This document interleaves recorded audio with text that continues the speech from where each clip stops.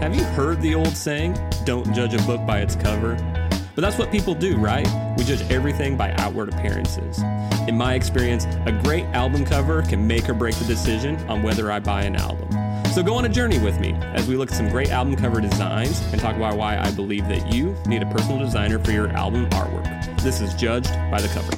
Welcome back to the Judged by the Cover podcast. This is a JW Creates podcast, and today I have an album cover that I'm really excited to talk about. As a hint, when I say the name Steve Miller Band, what imagery or album covers pop into your mind? I'll give you a minute. But if it's not a horse or a Pegasus, then you probably haven't listened to or looked at any of Steve Miller Band's album covers. And that's okay, because I was actually pretty surprised at how few of their album covers had this imagery. But a couple of their important albums did, so that's why it's stuck in my head. So yes, today we are talking Steve Miller Band's Book of Dreams. And we're going to start by diving into the history of the band and how this fantastic album came to be. But first, if you haven't done so already, make sure you go like and subscribe on your favorite podcast platform. Also, if you could do me a big favor and go to Apple Podcasts and leave me a review for the show, that would help me out a lot. I had a guy that tried to leave me a really nice review on Apple Podcasts, but he left me a 1-star review instead of 5. But at least he did say really nice things about it, so I wasn't just, like my soul wasn't crushed. So if you're going to leave me a review, 5 stars good, 1 star bad. Say something nice if there's something nice to say about the show. It helps out a lot. And with that said, let's talk a little history. So the Steve Miller Band formed in 1966, and they went on to write and record 10 albums in 7 years. They didn't find any major success until The Joker came out in 1973. That album hit number 2 on the US Billboard 200, and the single, The Joker, hit number 1 on Billboard Hot 100. Normally, when you hit this kind of success, most bands and artists would double down and take advantage of the momentum, but not Steve. Steve and the band were burnt out at this point, and they were on the verge of quitting. So he told his manager not to book any shows or appearances for a year. He said that he needed time to rest, think, and write new music. And as we're going to find out here shortly, this move is actually going to pay off big time. Up until The Joker, most of Steve Miller Band's songs would have been categorized as psychedelic or even kind of folky. This album and song marked a significant change for the band, going to a more melodic rock and blues sound. This rockier sound would go on to influence the songs for the next 2 albums. During this break from performing, Steve wrote the songs that would become the next 2 albums, Fly Like an Eagle and Book of Dreams. They never imagined that they would get 2 albums out of the material they wrote. His plan was to pick the best songs and make 1 album out of it, but there was just too much good material. Steve Miller released Fly Like an Eagle in 1976 and had 3 big hit singles and hit number 3 on the Billboard 200 and is rated 4 times platinum at this point. So this takes us to Book of Dreams. Book of Dreams came out in 1977, just a year after Fly Like an Eagle, and followed its hit success. This album hit top 10 on the charts in 4 different countries and topped out at number 2 on the Billboard 200.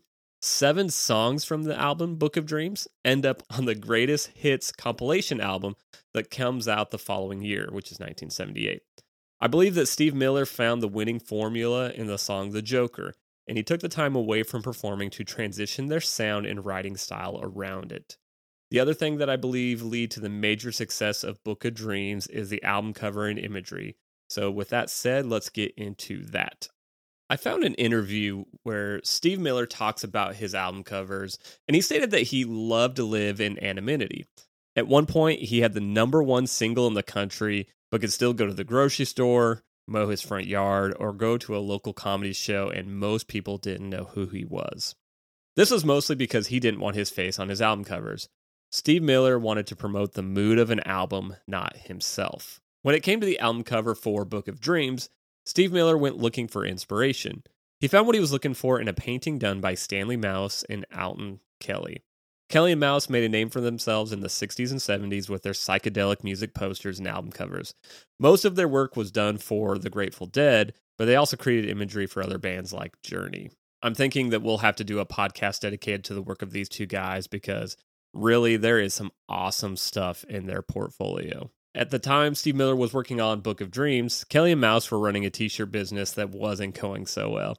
They knew that they had one last chance to create a piece to save the business, so they came up with the image that would become the album cover for Book of Dreams. Lucky for them, when Steve came looking for inspiration for this album cover, he loved this image. So, first off, I know I'm not going to be able to do this cover justice just with words, so if you've got your computer, phone, whatever handy, go to Google, type in Steve Miller Band Book of Dreams, or you can go to my website, jwcreates.com/notes. You will see the episode for Steve Miller Band Book of Dreams.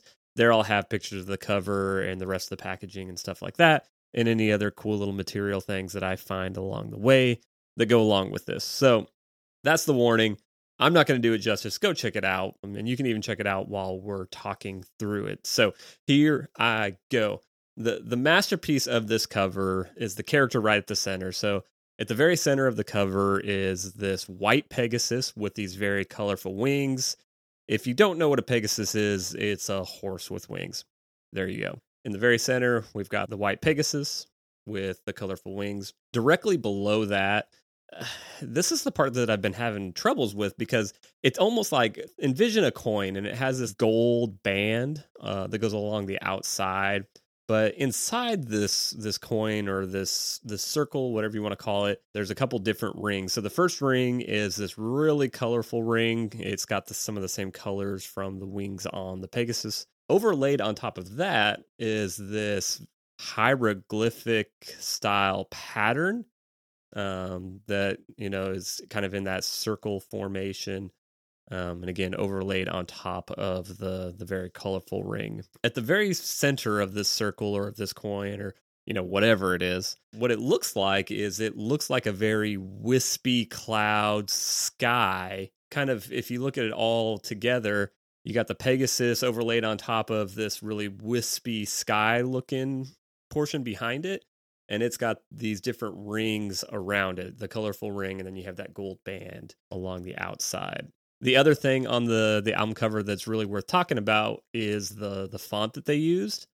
And the font, carries on this hieroglyphic theme.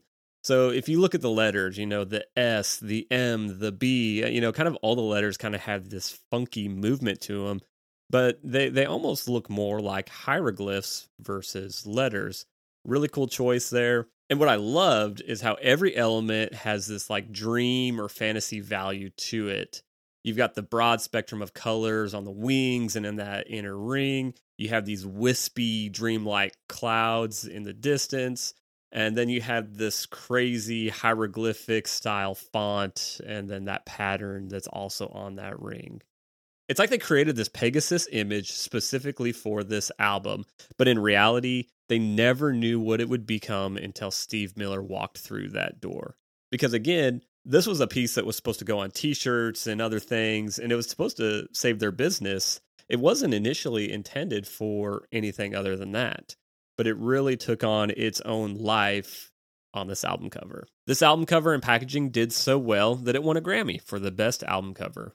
Normally, that would be very exciting for an artist, that their work would get recognized with an award like that. But the sad truth is, Kelly and Mouse weren't recognized with the award.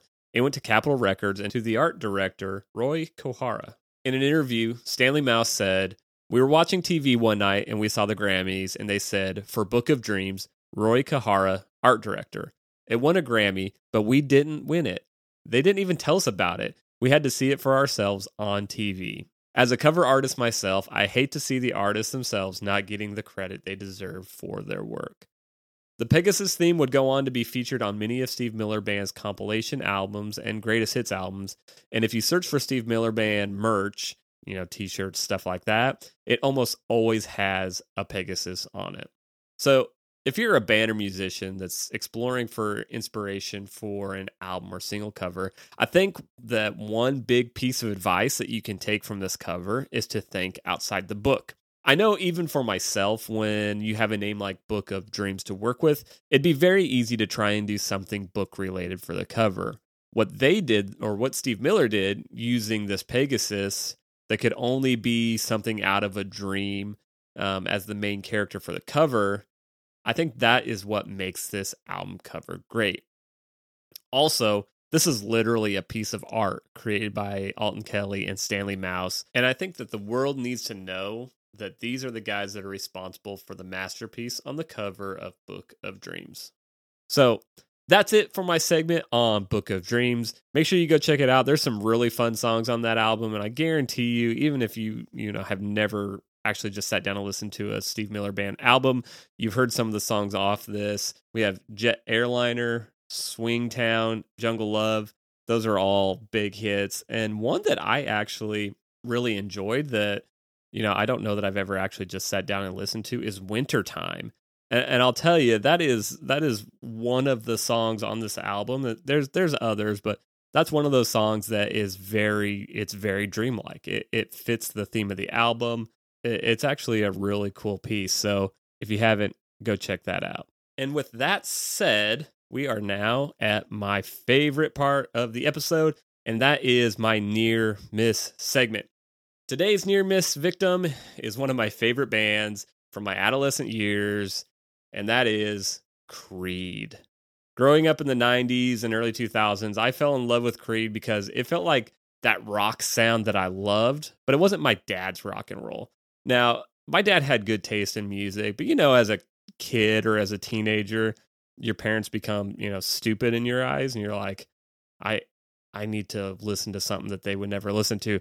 So that was Creed. And, kind of on a tangent on that, I kind of grew up, and this is a story for a different day probably, but I kind of grew up in a Christian family. And at that point in time, we weren't allowed to have like explicit music, and I couldn't buy Metallica albums, but for some reason I could buy AC/DC albums. That may be another story too. But Creed, I remember people telling me like, oh, they're a Christian band. I don't know that I'd call them a Christian band, but that was kind of my way of convincing my folks that I could listen to Creed. I also know that Creed is one of those bands that everyone likes to pick on, and that's not why I chose them. Truly, really, I love them. But this album cover that we're going to talk about is probably more strange than you remember it being. I know that's the way I feel about it. So the album cover we're looking at is Creed's Weathered album, and it's quite interesting. As a teen, I guess I didn't think anything of this album cover, and it probably wasn't bad quality for the graphics in the late 90s and early 2000s. But the more I started to look at it, the stranger it gets. So let me try and explain it to you. So on the cover, the main element is this big tree. And we're going to discuss some of the details of this tree here in just a second, but let's kind of get the rest of the landscape in our minds. So big tree, the background is very apocalyptic. So there's this huge like orangish red sun, and the sky is this brownish yellow color. And then the ground, what you can see of the ground is it's very rocky. In the background, there is this smaller tree, and it's being chopped down by what appears to be a man. He's kind of blurry, so I don't know if it's supposed to be like some creature or something like that. But for now, we're just going to call him a man. Also, from the sun, there's this like ray of light that's shining on this blurry figure. Again, from our huge red sun. Back to the main tree, which is right at the front of the cover. It has the faces of the three band members that are like superimposed on the bark. And then coming off kind of the left-hand side of the image are these two hands, and one of the hands has a chisel, the other one has a hammer. So it's kind of painting this picture that the faces of the band members are being chiseled into this tree. As a side note that I have literally never noticed until I started doing this episode is that the arms that are, doing the chiseling, they are very, very hairy. I don't know what's up with that. That might have been intentional. It could just be really weird and awkward like the rest of it. And just the last detail from it has to be the weird blank stares on the faces of the band members. It's just weird. Like they're almost too serious. And the cherry on top, to make it even better, the faces on the tree are very, very poorly photoshopped onto the image. So it just kind of all adds up to this weird, trying to be apocalyptic, but just awkward image. I love this thought from the website faceoffrockshow.com. They said, the name of the album means erosion by weather. An example, bone, person, or anything else that is eroded by the weather. Reflecting the situation the band was in at the time of this album's release, the cracks began to widen and the end was near. But then we take a look at the album cover, which, to tell the truth, is one of the weirdest we've seen.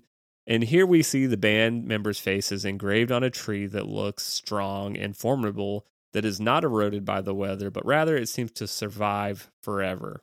Think about it. A strong, formidable tree in a very weathered environment that seems to last forever. Maybe that's the legacy of Creed. The album artwork was designed by Mark Tremonti's brother, Daniel Tremonti, who designed all the album covers for Creed.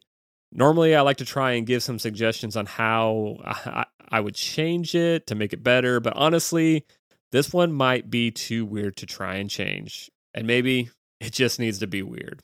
One last funny side note, one of the first things that pops up when you Google this album cover design is this tweet from someone in 2016, and it says, the album cover for Creed's Weathered album is so bad, LMAO. And, they're not wrong, but maybe what we need to do is to dig deeper into this one and get some more info.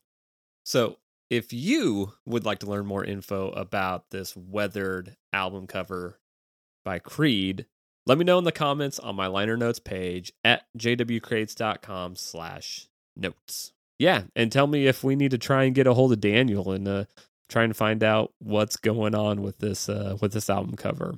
With all that being said, that's it for this month's episode of the Judge by the Cover podcast. Thanks for listening, and we will do this again very soon.